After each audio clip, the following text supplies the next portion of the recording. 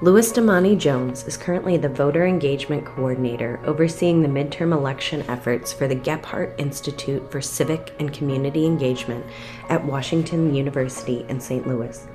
He also works as a consultant with the Catholic social ministry consulting firm Corgan Associates. He is on the board of directors for Catholic Charities of the Archdiocese of St. Louis, the Seeds of Justice Network, and the Before Gethsemane Initiative. He has a passion for charity and justice and has previously served in a variety of roles within diocesan social ministries. He is married with 2 children and holds a Master of Social Work degree from Washington University in St. Louis. This is Echoes and Hope with Louis Damani Jones.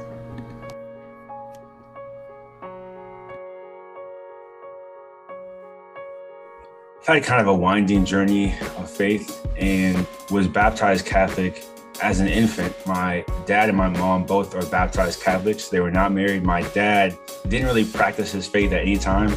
He was the only person in his immediate family baptized Catholic for some reason. Even his parents, like no one else is Catholic. It's just very strange. So anyways, he didn't really ever practice Catholicism. And my mom kind of grew up in a family that converted. And so she did practice her faith, but, kind of went through different seasons with that. So I was raised primarily by my mom. And essentially, I was one of those people who didn't really ever live their faith so much. Like I did go to mass at times when I was a kid, but I was kind of in my own world. My mom and my dad both led a life of activism.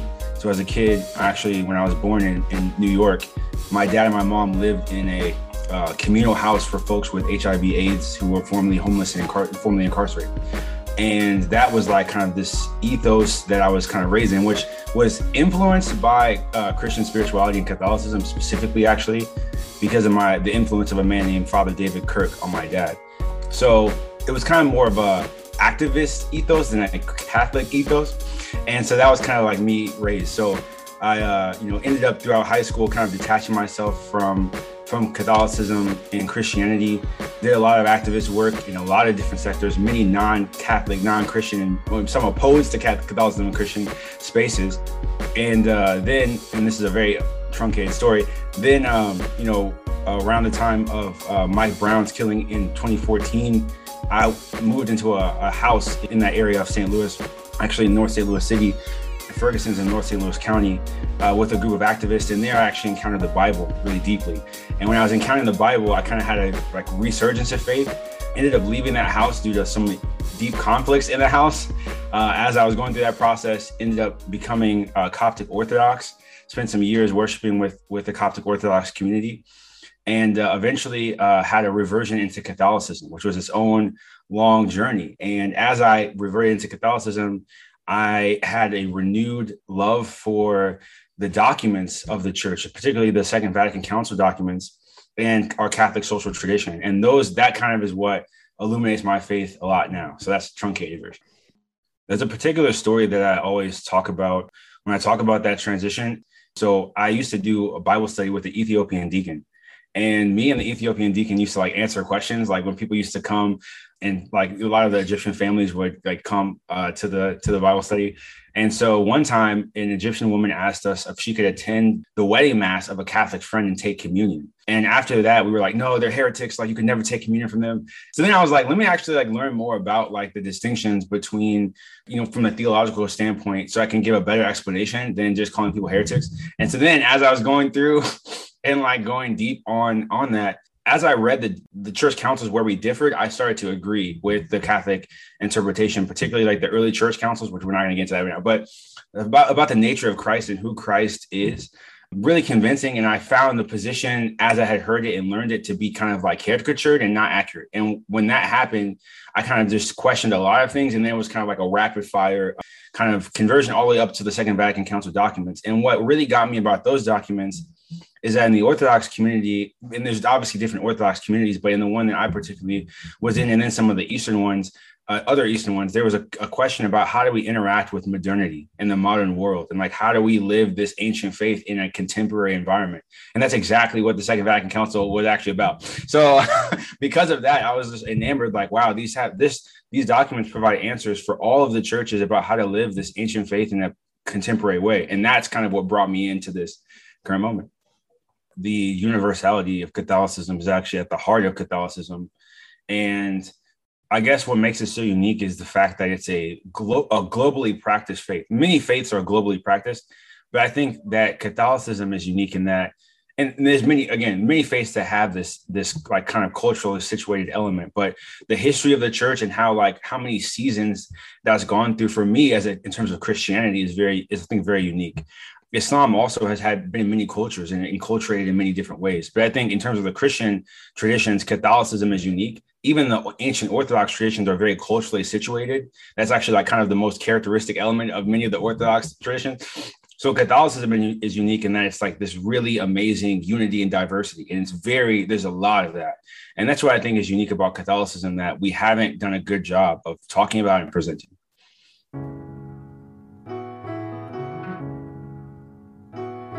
I think that the question of American Blackness in the church, the challenges really come around the socio-political elements of that. And there's no challenges in terms of the faith because, like I was saying earlier, the faith can be lived in any cultural context. So the challenges actually come from the socio-political dimensions of American Catholicism. And that's because in the United States, obviously, you had a very binary white-black socio-political regime. And it's kind of difficult because the church, like it's famous in the church's documents, Brothers and Sisters to Us, which was the church's way of trying to address racism. It even situated itself as like Black people being separate from who were speaking. And that's something that many people have written about in terms of thinking. And that's why the Black bishops then had a whole nother document about what we have seen, like it was a very weird dichotomized experience. And I think that's actually an experience that many people have. And obviously you can go back to W.E.B. Du Bois, who talks about the double consciousness, which I think happens same in American Catholicism. So I think it's just that challenge. I think as time continues, we're in a state where our world is in a globalized situation, where the racial question is ever changing. It's no longer how it was. I think about in the United States, for example, where you have the Hispanic population being greater than the African American population by a large amount, and that's increasing. And so the binary in the United States is breaking down a lot in many ways. And so actually, I think a lot of the racial questions that we've been facing, I mean, some of them are related to the historical white-Black interaction, but it's also related to the pressures of globalization on that. And that, I think, is a lot of the experience that I have, just the same that any other African-American man has, but especially, in the church, it's kind of like in a new, very localized way. You have the same, the church is like a microcosm of whatever culture it's in terms of reflecting the greater challenges. So I think that's kind of a very convoluted answer, but yeah.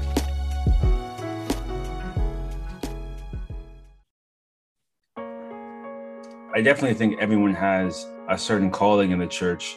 And obviously, it's hard to discern. That's a lifelong discernment. And often people will come into their vocation at the end of their life. So I can't really say, what the answer, but I do think that for sure, one of the big passions that I've had in the church has been a desire to connect people with our history of charity and justice, particularly as it connects to Catholic social doctrine, but also the historical nature of the church's expression of charitable activity, from hospitals to charitable institutions.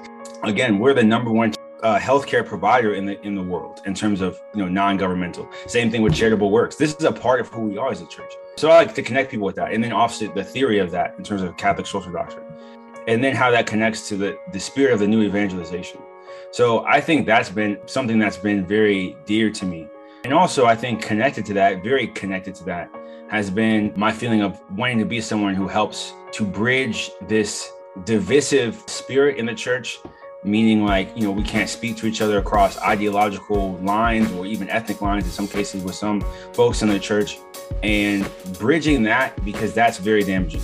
And the same thing that, again, it's happening in the culture, it's happening in the church, but in like a hyper localized way in that kind of setting. So that's another one of the things that I find myself often in that place, both in the church and in the world, actually. So Before Gethsemane Initiative, which is a very powerful initiative dealing with the realities of racism and the reality of the kind of general lack of realization of the sanctity of every human life as kind of an inherent problem in our culture, and kind of addresses this on many fronts, but particularly it's against racism and xenophobia, which is a place where the question of human dignity is very central.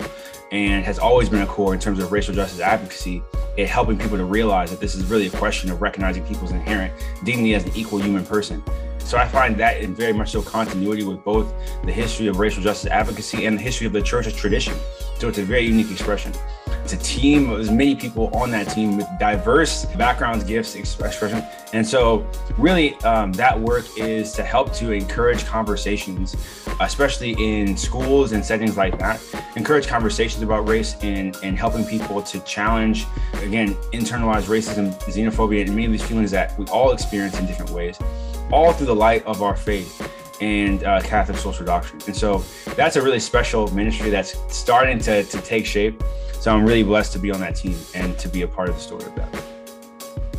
We always have to turn back to the fundamentals to answer new questions. And that's exactly what the Second Vatican Council did to come to the place where it came. And many people think the Second Vatican Council was an abandonment of tradition, but in all actuality, the interpretation was that this was a return to the fundamentals of the fact that we are called to go out and we're called to be communion in the world. Just as Christ is communion for us, we are communion for the world, and we're a sacrament to the world. And remembering that as we enter into conversations of political and social questions, are we being a sacrament to the world, or are we being something that's just a part of the general malaise? Are we adding something unique? Or are we being something that sanctifying the world? And I think that's really something we have to ask ourselves. When we look at the lay movement of monasticism when it first came, that was lay people who felt the call to go back to what is the gospel calling us to do. We have to ask ourselves the same question. We're definitely in a challenging cultural situation on a variety of fronts.